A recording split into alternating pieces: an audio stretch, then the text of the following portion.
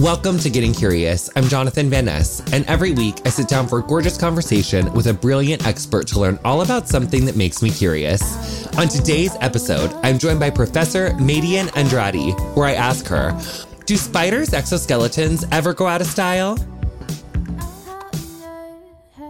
Welcome to Getting Curious. This is Jonathan Van Ness. I cannot wait for today's episode. It's seriously so major. It's a long time coming. Who knew I was going to become a 30-year-old who's obsessed with insects, arachnids, and spiders? But it happened. And alas, let's introduce our guest, who is Madian Andrade.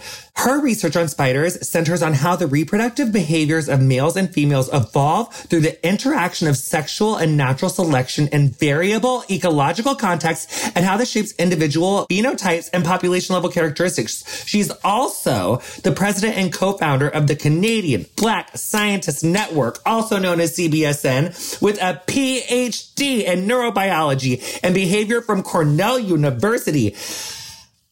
Madian has over 20 years of experience in science and research, teaching and outreach. Okay, first of all, that gave me chills on my thighs. Your resume, you better. And I'm also, I wish people could see this podcast, and I'm sure you get this all the time. Your hair is so stunning. Thank you. And your texture, I did do this thing where I'm trying to not compliment everybody on their looks because I'm trying to be a more journalist. But in this case, I can't help it. Your hair is literally too perfect and too stunning on you to I'm a hairdresser at heart first. I can't help it. Well, you must know that when I agreed to be on the show, the first thing I thought is, oh my goodness, it's Jonathan Van Ness. So I have to do my hair and makeup. We'll get out on social. You're just thank you. That's so sweet.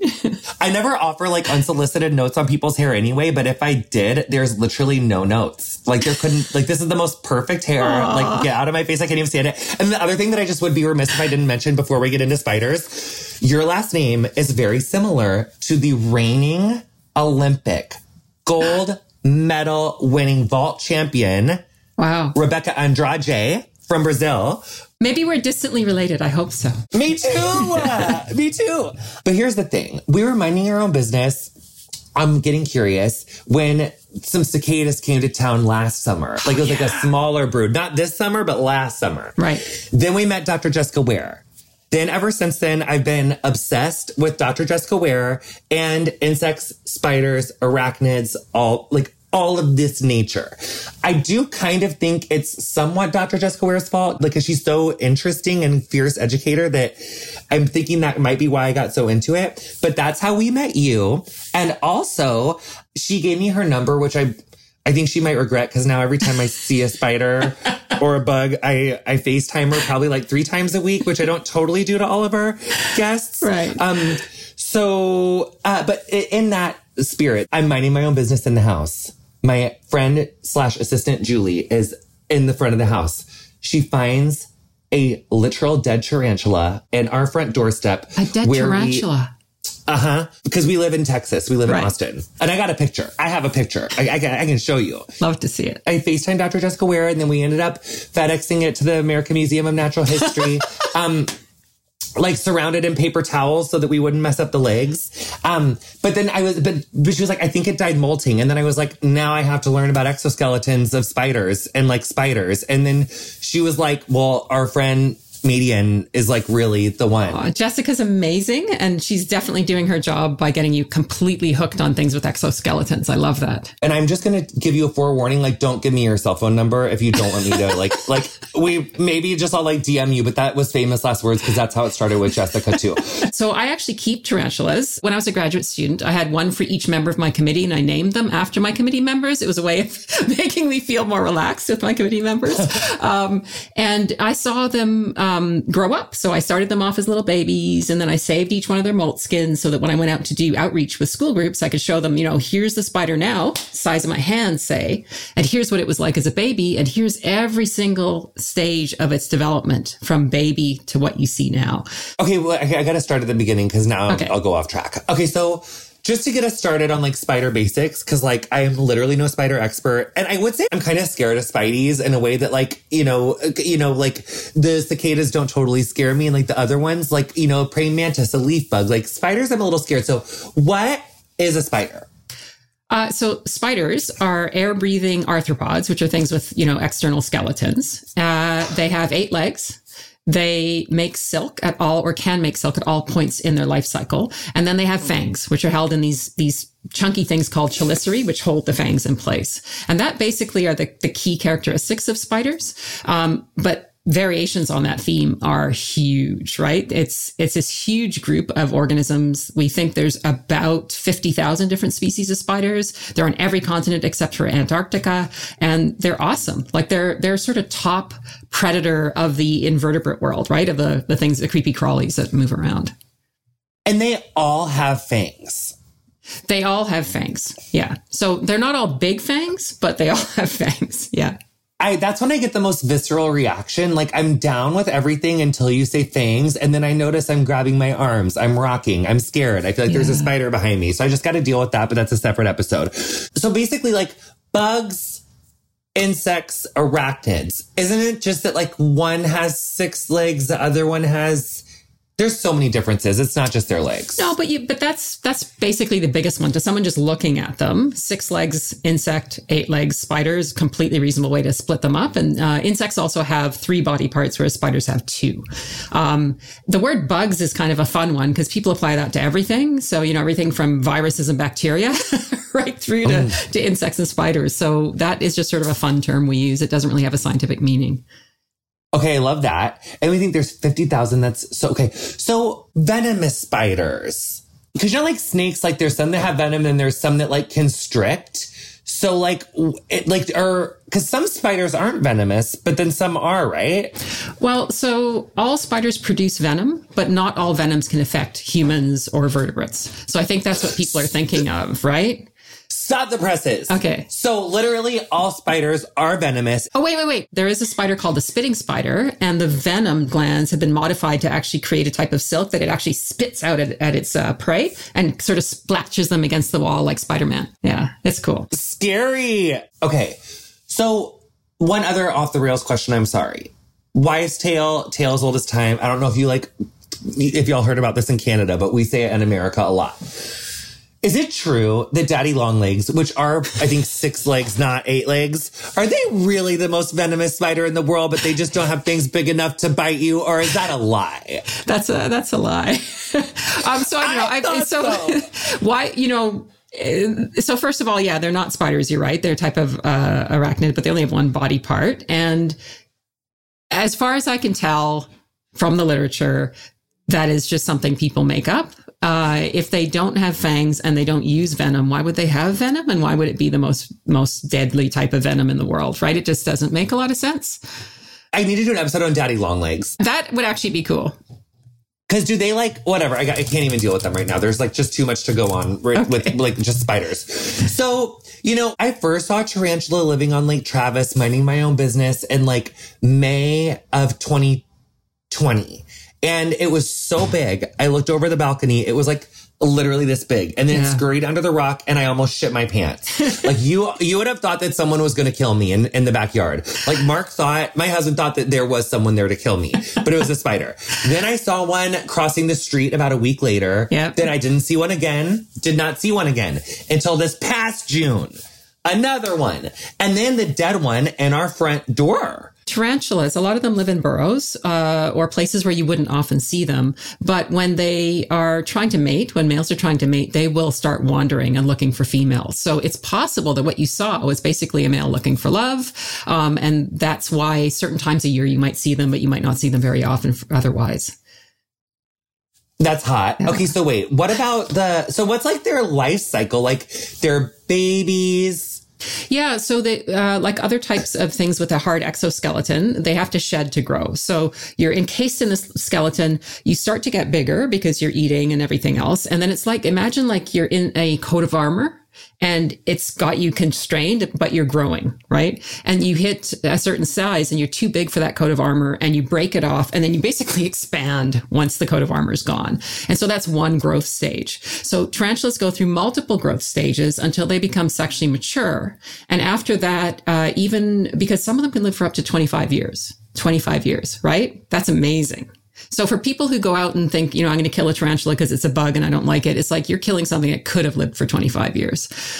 So yeah, I know your mouth. So it's amazing. And so their body's covered in these sensory hairs. And as they age, some of those sort of wear off. And when they wear off too much, the tarantula will molt again and regenerate those hairs. So tarantulas actually can molt continuously throughout their lifespan. But up until the time they become sexually mature, each life stage gets bigger and bigger and bigger. So they last longer. The skin or the exoskeleton lasts longer. You could call it exoskeleton or molt skin. Yeah. So like we have this basket outside of our front door that like we keep open like for delivery, and it was like the lid always stays open, and the tarantula was like underneath the lid, like if you like, because it was leaning up against the door, and so if you pulled the lid back, he was like laying between the crease of the box and then the wall. And Jessica, because we did send it, she said that she thinks it is a boy, and so, but like, and it was, well, can I just show you a picture really quick so that absolutely. we can just like rip the Band-Aid off? Oh yeah, that's cool. Oh, and see those things hanging out the front? You see the very things that look like front legs? Those are actually called pedipalps. They're the front appendages, and they are modified legs that are used for mating. That's how you can tell it's a male, and I can see the little things on them that are used for mating. And then she said bangs. That's what she said. She thought it was a underneath. boy. Yeah. She thought maybe he died molting, and he was like, who like went to go find a quiet, dark spot, and that's why he was there. Yeah, that's exactly what they do. So what you described looks like it would have been a shady spot that might have looked kind of like a little burrow, because some spiders will go into the burrows made by other animals that have been abandoned, and because it's kind of a safe spot. When they molt, they're super vulnerable. So what I just described with the sort of coat of armor bursting off, imagine that you're kind of soft inside of that until you build your next coat of armor. That's kind of how they are. So when they're molting, they really need to go somewhere safe. And then it seems as if the humidity is too low or something like that, then it doesn't happen successfully. Their new coat of armor gets built while they're still stuck inside the old one, and that can actually kill them. So that's what. Okay. Let's slow this down. Do all spiders molt or just tarantulas? So all spiders molt. They grow. So when you see a baby spider, it looks like a tiny little perfect adult spider, basically. Yes. But then it sheds and gets bigger and bigger until it hits its adult stage. Why don't we see them then? I feel like I don't see I don't feel like I see little. Do other animals eat them? Well, they're tiny. If it's a web building spider, it'd be stuck in a web. And a lot of people actually, when the spider's big enough, they think it's a dead spider, but in fact, it's a molt skin. So like when I go out and go to school groups, I take my tarantula skins and people are like, whoa, you've got 6 tarantulas in that, glass fronted box. And it's like, no, they're actually skins that you can basically reconstruct the spider from. Because actually, Dr. Ware, because I obviously immediately FaceTimed her like 4 times in a row. And then she answered on the 4th one. She was probably like teaching a class or like dealing with an emergency. And I like couldn't stop calling. And she was like, I think I'm actually saying that to be funny. I think she picked up on the first try. I think that would be like harassment 4 in a row. But I just was like, but she was like, oh, actually, it might just be the skin. And then when we got closer, she was like, no, it's like Yeah. So all spiders molt, but some only live for like a year, right? Like a season? Yeah. When the eggs hatch, usually that's at the beginning of sort of their season. So for a lot of spiders, that would be the beginning of let's say the spring. And they hatch, they're babies, they can eat and capture prey right out of the box. They can build webs, usually if they're web building spiders, right out of the box, and they start eating and they start growing. If they're one of these one season spiders, then they become sexually mature before the end of the year. They mate, if it's female, they produce offspring and then they die. But lots of spiders also overwinter. So they can hunker down and spend the winter at whatever growth stage they're at, or egg sacs overwinter. So spiders produce eggs typically in these little balls that they cover in silk. And that whole egg sac can overwinter and then hatch at the beginning of the season and then go through that again. Okay, yes. Okay, that makes sense. So with the tarantula, and I swear to God, we're going to get to mating today. Eventually. I swear we are. But I just have so many questions. I'm a nightmare. So how old for a tarantula on their first one? And I need to know, like, what happens with the insides? Like, when they... Right. The age when they molt really depends on how much they're eating. So development requires X amount of nutrients. And essentially we have evidence that for some species, it's kind of a decision when you're going to molt. So let's say the animal's in a food constrained environment and it's just getting very little food through its whole lifespan. It's basically a decision. I'm going to become sexually mature within this time span, but I'll be smaller. Versus I'm going to stay longer as a juvenile and keep eating to get bigger. And so there's evolutionary reasons why they might pick one or the other, but it's kind of cool that they can do that flexibly. So the total time really depends how much they're eating. Like the tarantulas that I had, one of them that I had was one of the largest species that we know of that can, grow to the size kind of your hand, can be like 6 ounces in size, which is about 6 times heavier than a mouse, which is amazing. And notice I said ounces and not grams. I did that just for you guys in the States. And so, anyway, when they get to a particular size, when they become sexually mature, then investment has to shift into their gonads, right? Into producing sperm or eggs. And so that's really a decision, if you know what I mean. But if you have to be a particular size to survive or to get a mate, then you need to keep investing and keep growing. But the tarantulas I had, this really large one, it took about 1.5 years to become sexually mature from the time I had it as a little baby. I fed it quite well, though. So that one exoskeleton lasted that whole time, like 1.5 years? No, sorry. And then it grew probably once every 2 or 3 months. It would shed its skin. So it is literally doing it multiple times. So really, when I have this spider, this really large one, the size of your hand, I would have like 8 molt skins for its development. And then after that, when it becomes an adult and it only molts when, let's say, its sensory hairs degrade, then it would only be every couple of years or so. So do spiders have you said air breathing. So do they have lungs, kidneys, livers? So their guts are very different from ours. They do have book lungs, they're called. And so you can think of them kind of like our lungs, but they don't only breathe from those lungs. They also have ways in which air can kind of make its way into the body cavity otherwise. But the main thing is that they use oxygen. But unlike us, where we have, the lungs are pumping and you've got the blood vessels going in and out, they have these sinuses, big gaps where we call it hemolymph. Their equivalent of spider blood just sort of pools there and gets oxygenated. And so they look very different. They do have a little bit of tissue that pulses like a heart would. And in fact, in some species, you can actually see through their exoskeleton and see the pumping, which is super cool under the microscope. So they're very different from us internally. They don't have kidneys and livers. They have places where they put waste, but it's not, being filtered out by a kidney. Do they poop? They have little places where they store fat. They definitely poop. Everybody poops. I think there's a kid's book called that, which I love. But their poop is this sort of dried up white stuff. So if you've ever had a spider web in your house that you've kind of missed for a while, you'll notice there's this kind of white dried up crystalline stuff around, and that's the mixture of poo and pee. So what else do they have about the storage? They store waste, and then there's a pumping tissue, but it's not really like a heart. Yeah, we just call it a contractile organ. It's just pumping tissue that helps to move that spider blood around the body. But they look very different from us. So when you look at a female spider, they have a really big abdomen, right? The largest part of the spider, it's almost entirely filled with eggs when she gets to be sexually mature. So a lot of that space fills up with eggs. Of course, there's space for the venom gland in the head. There's space for the spinneret, for the silk building glands in the back end of the body, because the silk comes basically out of the bum. But otherwise, a lot of that space fills up with eggs.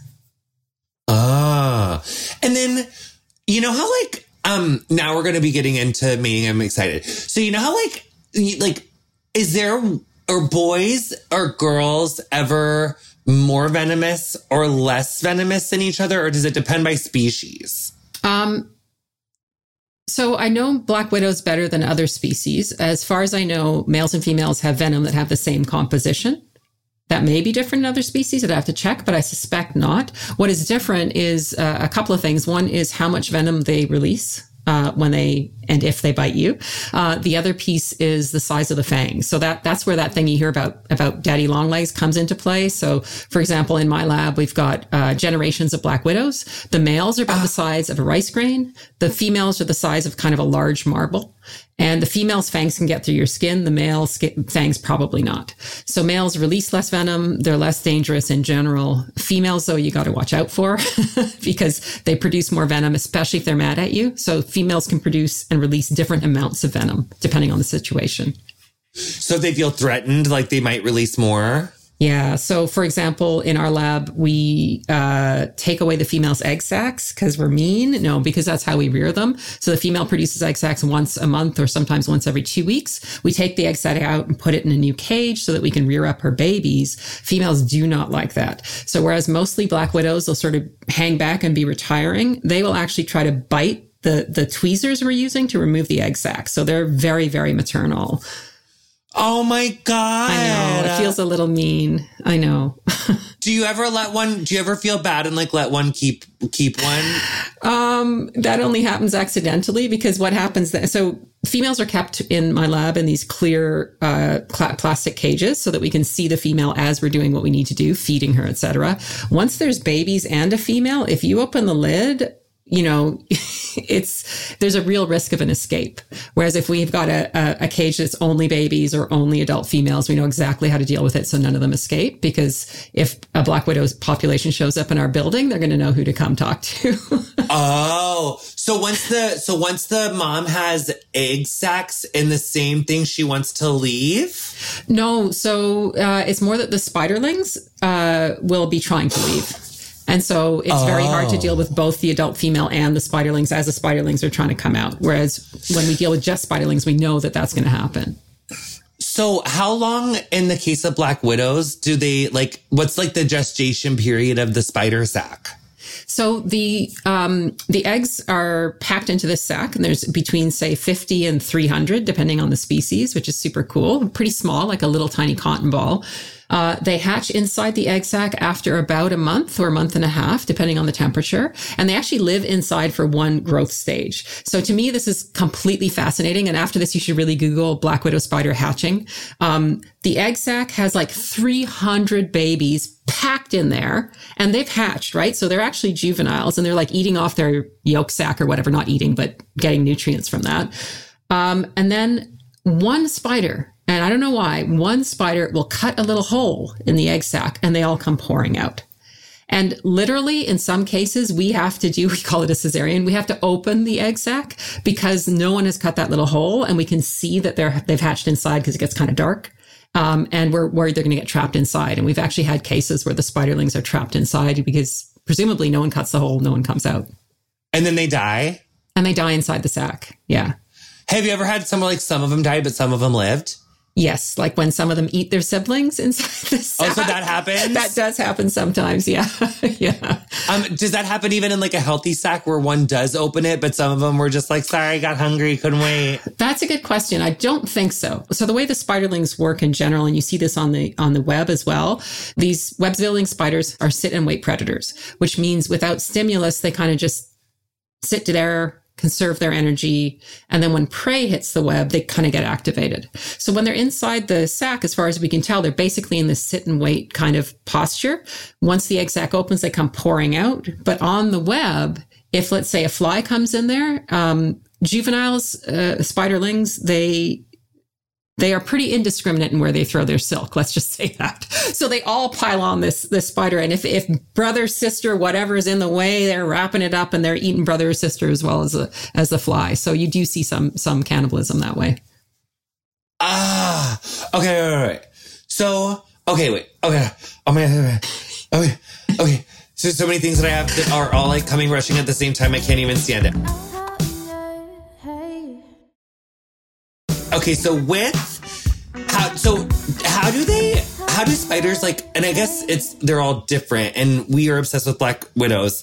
How do they select their mates?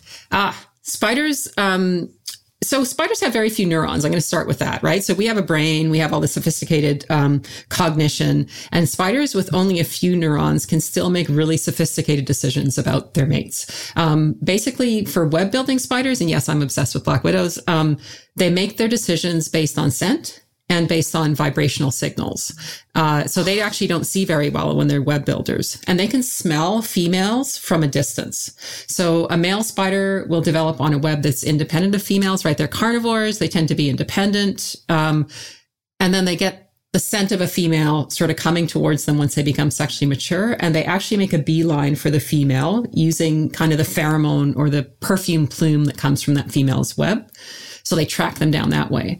For black widows, what's really important, though, for a male is they can actually smell whether the female has fed recently or whether she's likely to be hungry, particularly in species where the females are cannibalistic and kill males who approach and try to mate with them. Oh, I was going to ask about that. Is there like a praying mantis vibe to a lot of spiders? Meaning that they'll eat after they'll kill their baby daddy.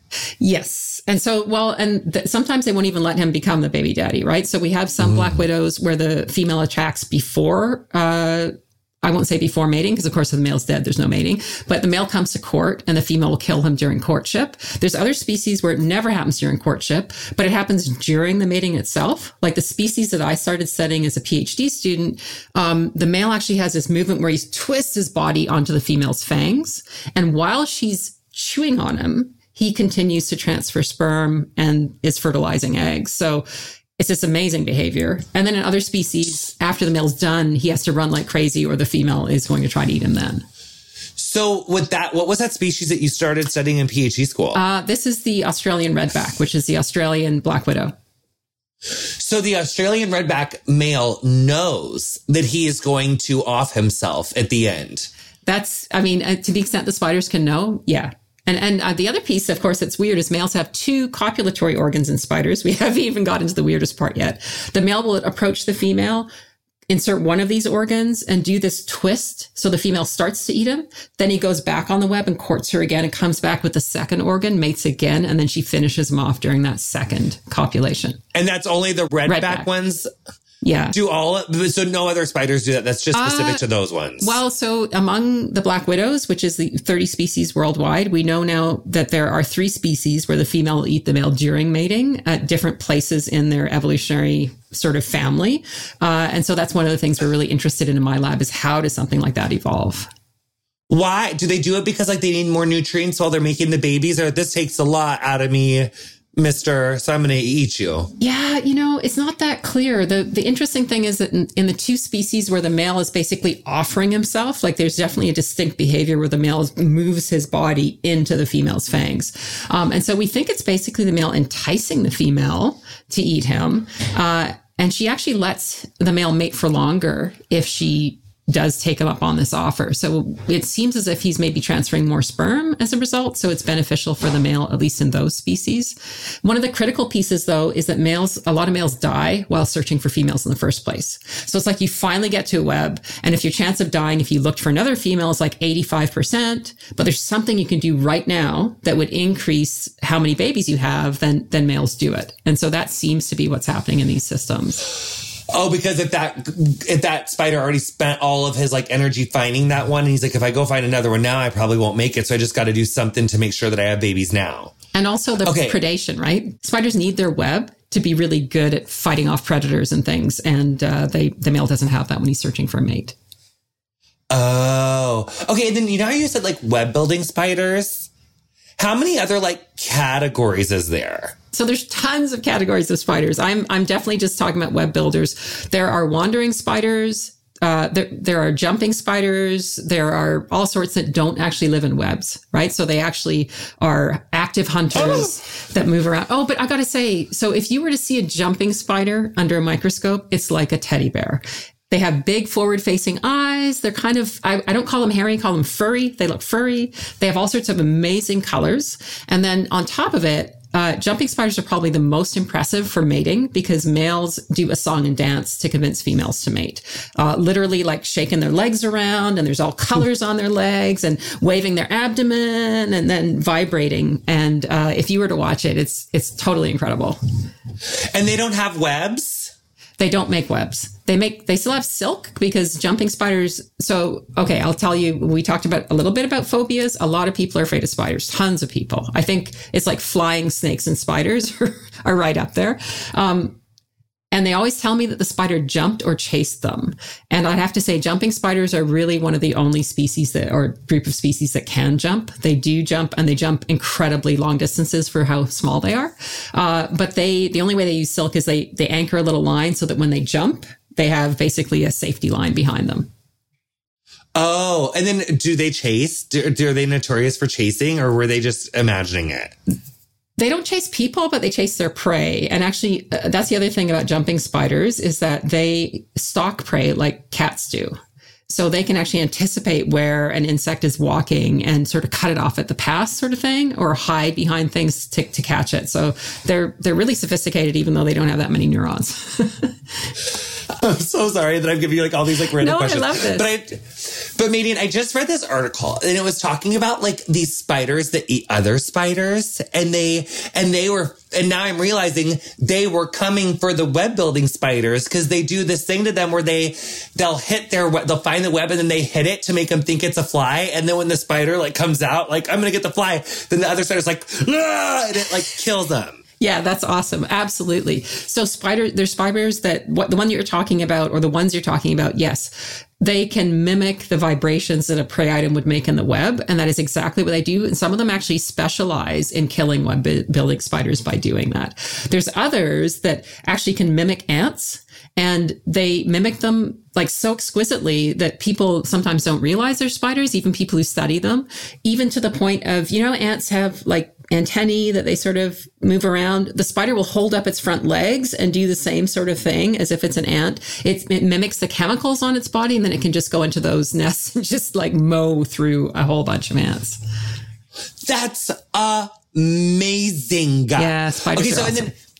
And then do all of the different kinds have like, the whole thing with like how they choose their mates do they all kind of have different, because it's like the jumping ones have like their little song and dance, and then the other ones are just, kind of have to like come up to the web and hope they don't die. Yeah, it's all over the map again. And I should say the diversity is incredible. So the jumping spiders, as I say, elaborate song and dance, all sorts of colors. Wolf spiders, which are another type that's an active hunter, they also have a song and dance, but it's much more subtle. And then some web building spiders, like the black widows I study, they will court females by vibrating the webs, and they'll do that for like 8 hours before the female does or does not accept them as a mate. There's other species where they basically sneak up on the female, kind of ride around on her because they're tiny, really tiny males compared to females. And they basically try to sneak a mating while the female's busy eating. And that's to avoid cannibalism as well. So, and then we were talking about molting earlier. There's some species where the male just waits till the female's molting and then sneaks in there. So, those ones don't court. They're like, we're investing all our time in doing this sneaky thing as opposed to courting. Ew. So like consent's not always a thing in spider culture. And it doesn't seem like it's like fun for them. They just kind of are doing it to have babies. And then my other question with the Black Widow families, or the redbacks and the Black Widow families, do the boys ever mate but survive? Like, is there ever one who's like, who we've ever like observed that was like, I'm not twisting myself in those fucking things. I'm going to get in, I'm going to get out, and I'm going to try to live to see another day. Yeah, for sure. There's some species where males do mate multiple times. And so they would be trying to avoid being cannibalized basically at all costs. And in fact, they will not bother to go to a female if they can tell she's hungry. So black widows, Western black widows, Southern black widows, as far as we know, they can tell if the female's hungry from her pheromones, from her perfume, and they'll avoid those females if they have a choice at all. And that way they can survive and mate again. I should say, too, that when we're talking about all the different kinds of spiders, there's actually some that are reversed in the sense that males build a big burrow, and then the female comes and tries to convince the male to let her use the burrow to lay her eggs in. And if the male doesn't like her, he eats her. This is some awesome work from South America. So it's pretty cool. It goes both ways. That's okay. And now I would just be like, I'm also curious about this. Have we ever observed intersex spiders that just like developmentally like don't develop either which way? That is really interesting. And that's the problem with the work we do. And actually, there was this great talk by one of my colleagues who talked about what queerness can bring to, especially to behavioral studies, because we tend to look at averages. And sometimes all the interesting stuff is not in the averages. It's when you start looking at something that's different or at the extremes, right? Which is basically what I do. Sexual cannibalism is one of the extremes, but it lets you understand all these other things. And that was their point, was that in fact, if you take a queer lens on behavior and start saying, okay, sure, I may have only seen this once or twice in the lab, but really I'm selecting for average behaviors. What's actually going on in the field? We don't know.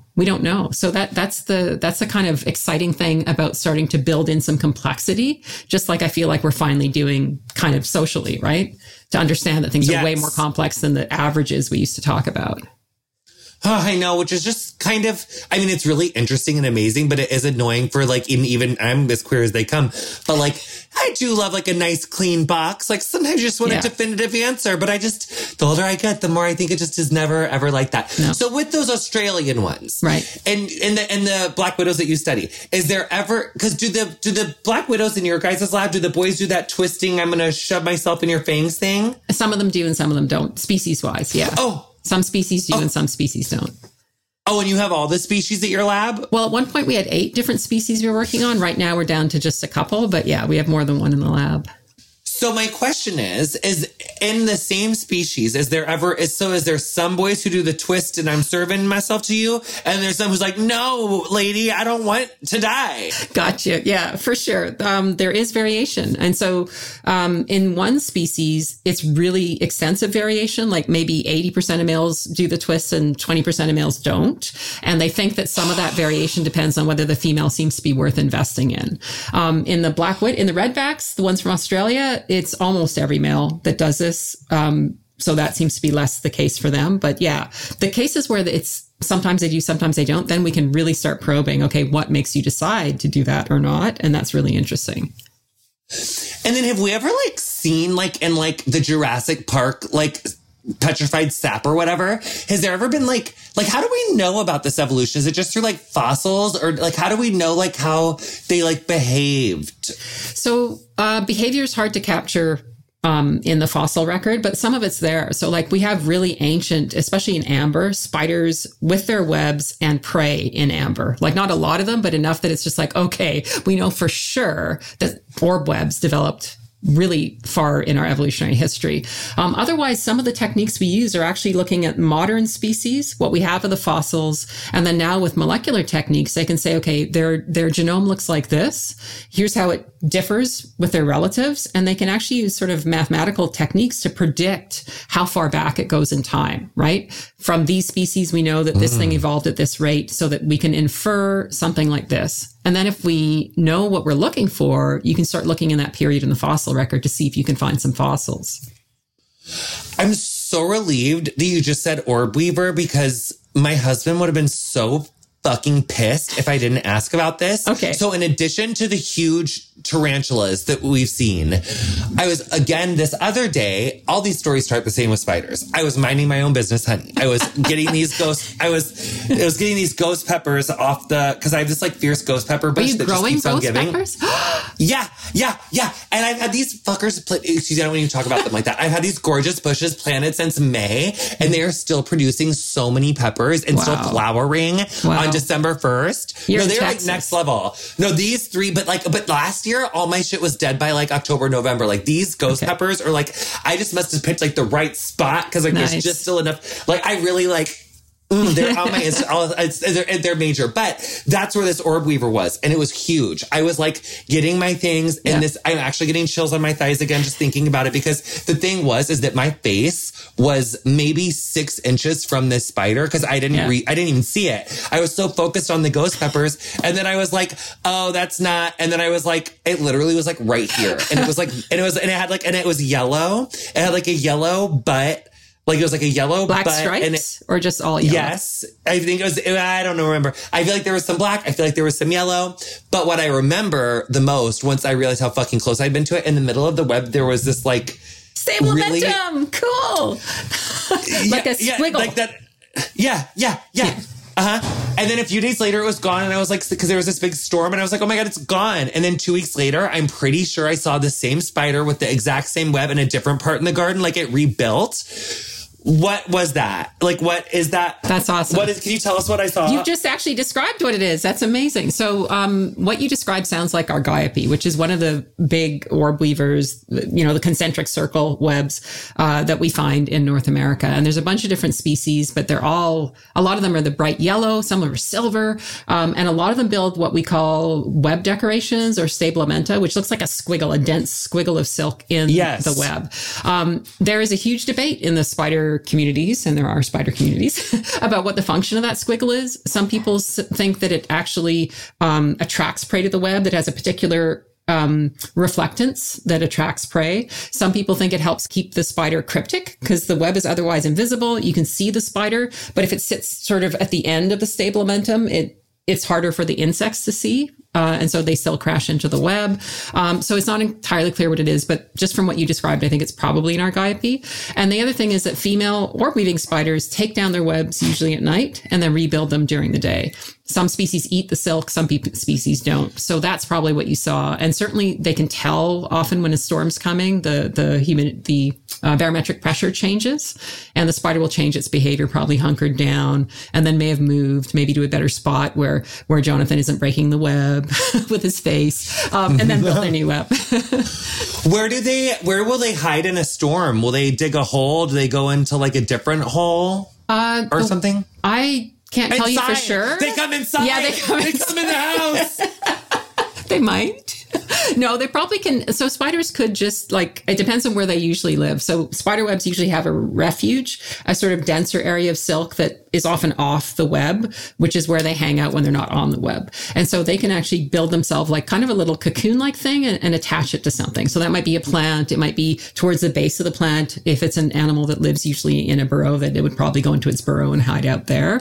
Can I tell you one cool story about spiders and their burrows? Please. Okay. So tell me everything. I worked on black widows in British Columbia, and there's a little area of relic desert there. Most of it's been watered into, fruit orchards or whatever, wineries. But there's this area that's like the desert, and the spiders build their holes in these burrows. And I didn't realize how deep under the ground there were until one year there was a fire in that area. And the fire was so hot that it could actually warp PVC, plastic, that dense plastic tubing.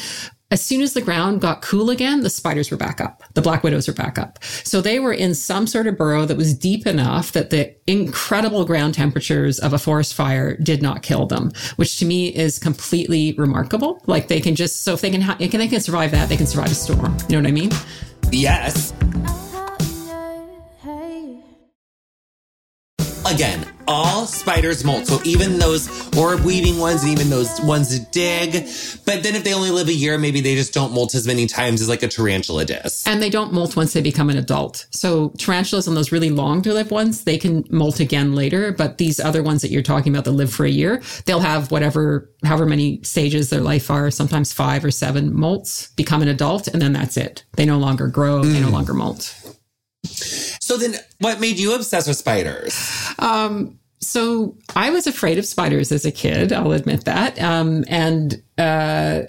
When I started deciding I wanted to study something, that was as an undergrad. At first I wanted to be a doctor. A lot of us do when we like biology. And then I started learning that there was a thing called research, and it was fascinating, and especially behavior. So I started working in labs to figure out what I wanted to do. And really early on, I was like, I don't like working with vertebrates. I feel like I don't want to keep a vertebrate in a lab, and I don't want to manipulate them in any way. So I knew that I wanted to work on invertebrates. And then spiders are just like the most fascinating thing. I started my master's degree, and my supervisor sent me a paper that was about that twisting behavior.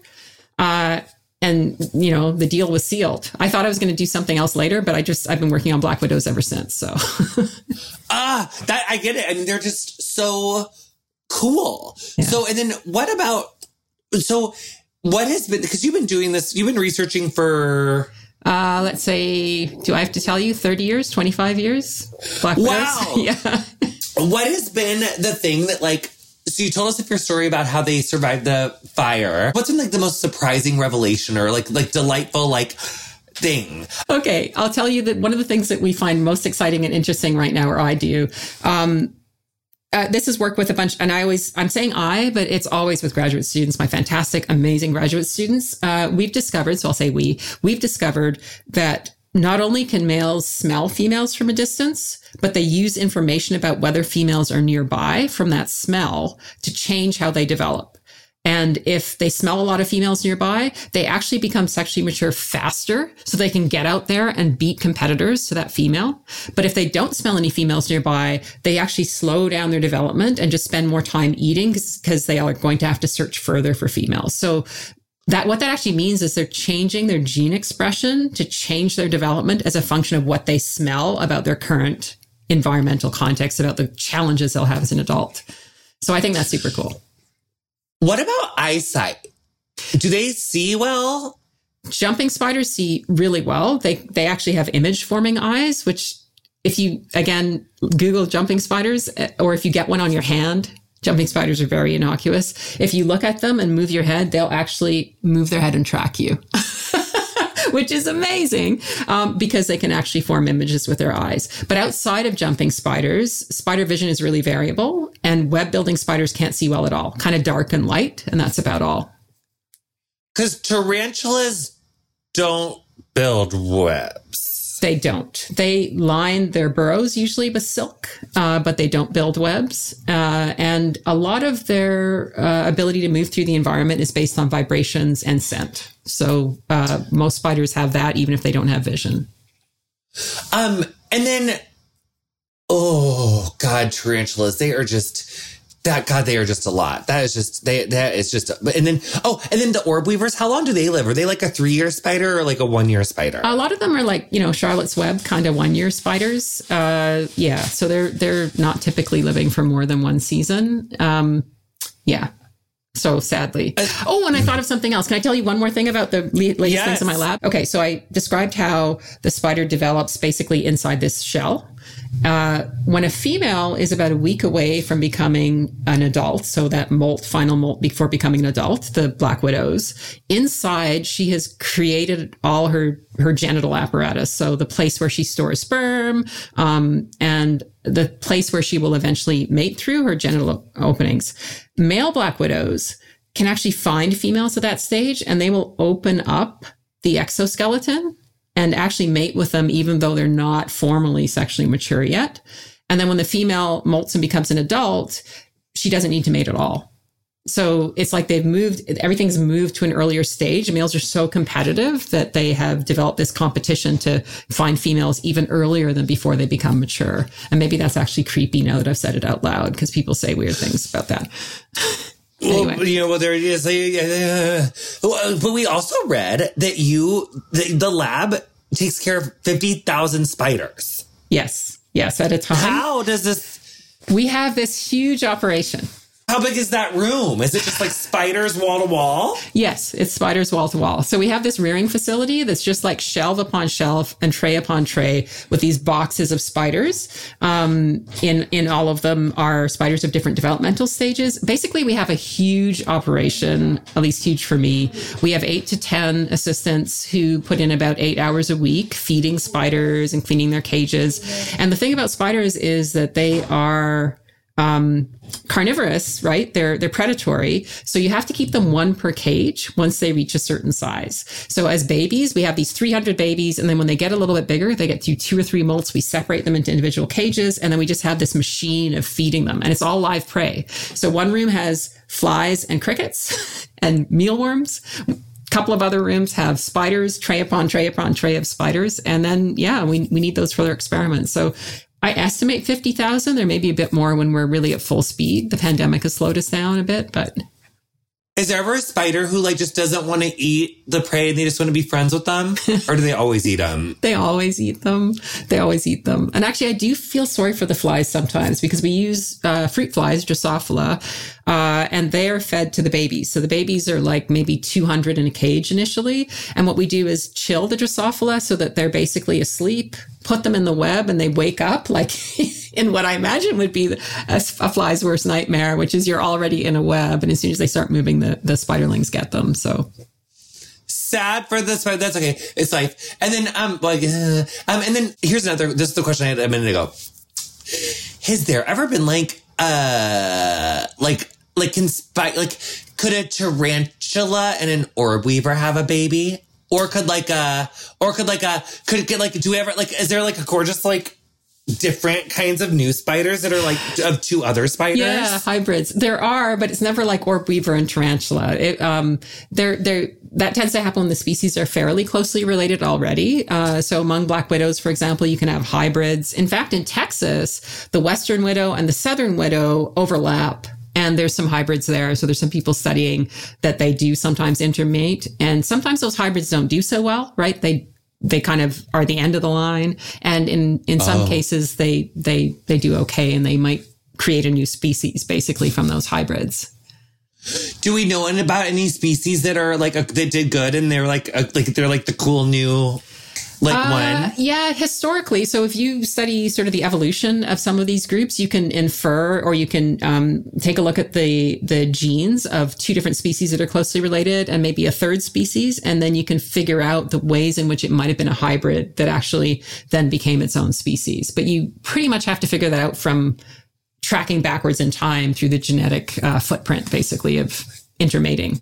As a spider expert, yeah, what spider are you seeing and you're like, fuck, I'm scared, I'm not staying in this house? Or like what one do you see that you're like, even though you've overcome it, but like which one is like the fucking most dangerous that we like interact with, that like if you see what, like, is it the brown recluse? No, so to be honest, I'm not afraid of the ones that can kill you or give you a sore. The really big ones are just really hard. The really big orb weavers are the ones that kind of get me. And I think it's because I don't like walking into webs. I mean, no one does, right? But like in Australia, there's some orb weavers that are like the size of your hand. And they're big and the web is strong and you walk into it and you don't know where that giant spider with its relatively long fangs is. In fact, we collected some once, or some people collected some and sent them to us. And I was, okay, maybe I shouldn't say this, but I'm going to say this. So we were allowed to drive them across the border with our permits, but I had to drive down to the States, get the shipment of spiders, and then process them in my hotel room. I won't tell you which hotel, but which means taking the spiders out of the little cages, because they were shipped the way you described. Like you put cotton on them and press them down, but you need to move them out of that. So I was transferring them into separate cages. And these were these big orb weavers the size of your hand from the south. And when they land on the table, it's like you can hear the skittering of them like walking. Do you know what I mean? And it's just really off-putting. Ours was dead. Oh, yours was dead. Yeah. I think it's the sound. And then, yeah, it was a lot.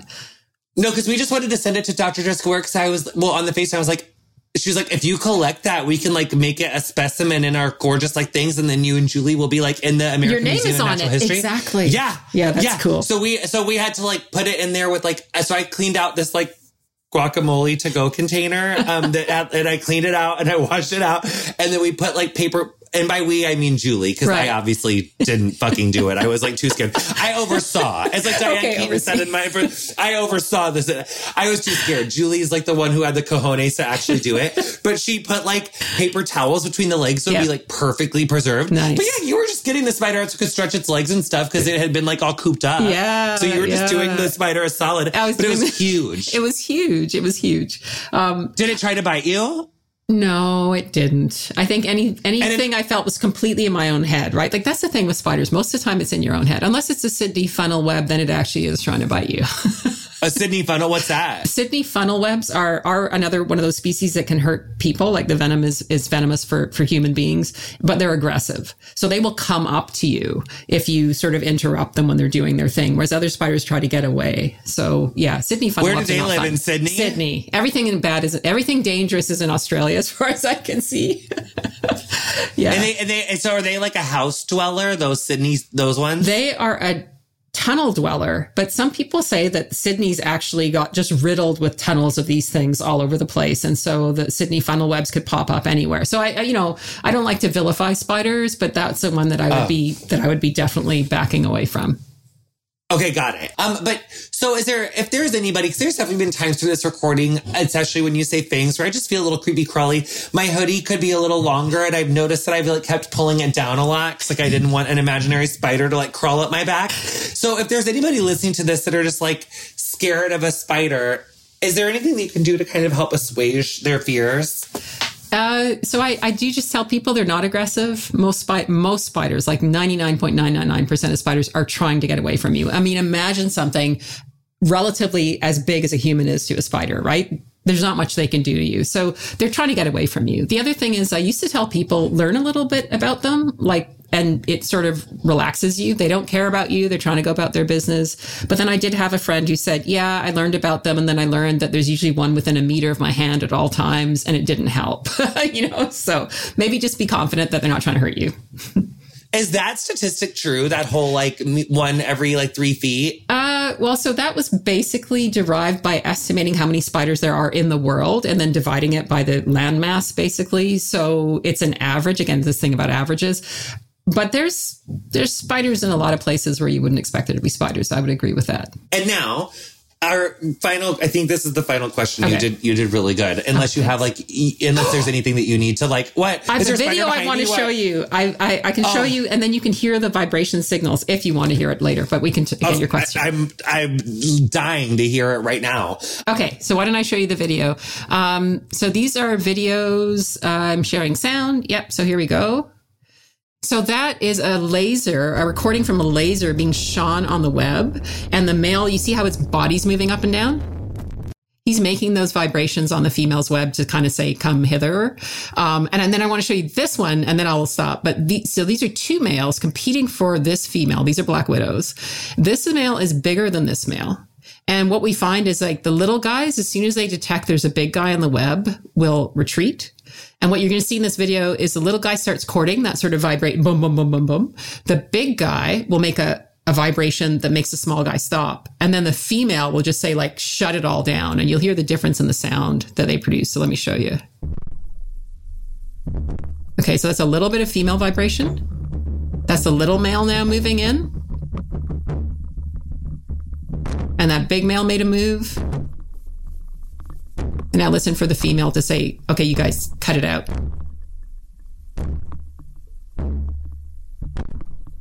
Coming in a minute. There's the female. So it's like an order of magnitude louder than what the males are doing, right? And so what we find is the males compete on the web, but the female at some point is just like, look, guys, shut it down. I don't want you interrupting the vibrational sort of environment on the web because that interferes with prey capture. So anyway, what they're saying to each other is fascinating. Did she go with one of them at the end of that? In the end, she did. She made it with a bigger guy. Yeah. And then did he kill himself for her? Not in this species. He got away and he could actually mate another day. Yeah. Oh my gosh, that is so fierce. Thanks. Wait, and so is there what are you guys working on in the lab now? What are you guys doing these days? So all sorts of things. One thing is we've started working on false widows, which are related to black widows, and we don't know much about them at all. So that's a whole new thing. And they don't court for as long, and they sort of pull the female around while they're mating. So we're trying to figure out what's going on there. But the other piece, the really big piece, is asking about so 2 of the black widow species are invasive. And one of them in particular is found all over the world now, and others aren't invasive. So we're asking what makes the difference between those things, and is it related to how flexible they are in their mating? Because when an animal invades, they have to establish themselves, produce lots and lots of babies, and then be successful in that new place. And part of that is finding a mate. So we're kind of interested in how that plays out. Yes. Okay, I think. I felt like I did have another question that I thought of, but I didn't have a pen and I didn't write it down, which just makes me devastated. Let me just rack my brain for one more second. Sure. Reproduction. What did we miss? We talked about reproduction. We talked about silk. We talked about dead spiders. We talked about, it's right there. Oh, yes. Yes, I remembered. Okay. So you know how you were saying that spiders use other animals' burrows? Yes. Has there ever been a tarantula that's ooh, this will be a nice place to molt, and then they accidentally go into a currently used snake burrow, and then the snake kills the spider? I would imagine there has been. I'm trying to think if I've seen reports of that, but for sure there's got to be, right? Because snakes I don't know if it'd be a snake. It might be a rodent. Some rodents will eat spiders and things like that as well, like little mice and stuff. So I would guess, yeah, there's got to be missteps sometimes. But I would also say that depending what kind of spider it is, it could actually kill the critter that's in the refuge, right? So black widows, for example, could kill a small mouse or a snake or a lizard that's inside something that they're trying to inhabit. Have you ever seen a black widow or a spider like eat a snake? Yes, I have. I've seen it in the field. You'll see pictures of it on the internet and people will say, oh, that's fake. And it's like, no, I've actually seen it. I've seen black widows eat snakes and also small skinks, reptiles. So was that a big female black widow then that would eat a little snake? Yeah, it's an adult female. The venom affects vertebrates. Like that's the amazing thing about black widow venom. One piece of it is specific for invertebrates, for things like insects. One part of the venom is specific to vertebrates and can take a vertebrate down. And that's what makes them so dangerous. And that's like seems to have evolved specifically for that function. If you get bitten by a black widow, or like, is it kind of like with spider bites? Like you just need to get to the doctor, like or the hospital, like right away if it's like a really venomous spider? With black widows, luckily, it doesn't have to be immediate. The venom has its effects develop slowly over time. So if you get to the doctor, and a lot of people can just sort of ride out the symptoms. But if it starts to become painful, or if you're bitten near the heart or something like that, or near an air passage, then you might want to get to the doctor sooner, like within a few hours. But the venom effects develop over sort of hours to days. I've been in my lab for 21 years now, raising like 50,000 spiders a year. And in all that time with, many, many students going through my lab, there's been one person who was bitten. And that one person was not paying attention to our protocols, but that person said that they felt very ill for about 4 days and they did go to the emergency, but they just said, you need to ride out the symptoms. They said it was like the worst flu they'd ever had for about 4 days. And then, okay, I think we did it. Great. Where can people find you? Are you on Twitter? Do you use the gram? Where do you talk about how much you love spiders? I am on Twitter and I'm at WidowWeb. which I grabbed early. Or my website is www.madian.ca. Or you can find me at blackscientist.ca. Yeah. Yes. I had so much fun. I can't even stand it. Thank you so much for taking your time and educating us about spiders more.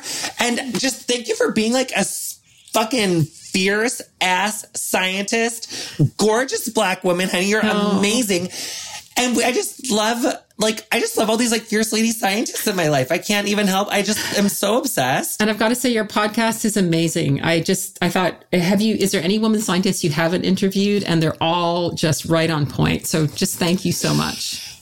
Oh, girl, excuse me, doctor, of course. And I guess that they're actually how would you encourage other young people, young women, young non-binary people that you were mentioning, that queer lens of science and how important that is. Yeah.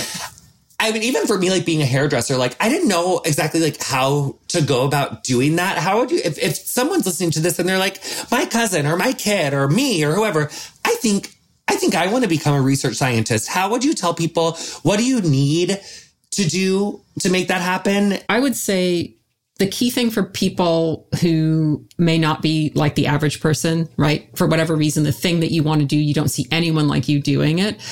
You need to have a support network, whether it's your family, your found family, your friends who are just saying to you, yes, yeah, you can actually do that. And you may have to weather microaggressions. You may have to weather people thinking you can't do it, but you need someone who's on your side saying you can do this and just saying that to you consistently. And that's what I don't like social in some ways, but that's what I like about social. If you get into the right environment, the right group, you tap into the right group, then you also get some of that from that, because you can start saying, okay, maybe I don't see anyone in my neighborhood doing it, but in California, there's someone who's like this, who's just like me, who's doing this awesome thing. And, obviously I can do it too. So a lot of it is confidence, unfortunately. But some of that can be fake it till you make it.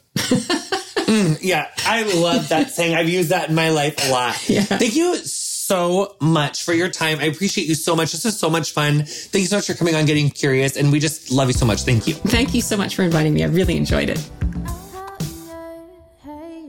You You've been listening to Getting Curious with me, Jonathan Van Ness. Our guest this week was Professor Madian Andrade. You'll find links to her work in the episode description of whatever you're listening to the show on. Our theme music is Freak by Quinn. Thanks so much to her for letting us use it. If you enjoyed our show, please introduce a friend, honey, and show them how to subscribe. You can follow us on Instagram and Twitter at CuriousWithJVN. Our socials are run and curated by Middlesea Digital. Our editor is Andrew Carson. Getting Curious is produced by me, Erica Ghetto, and Zara Krim.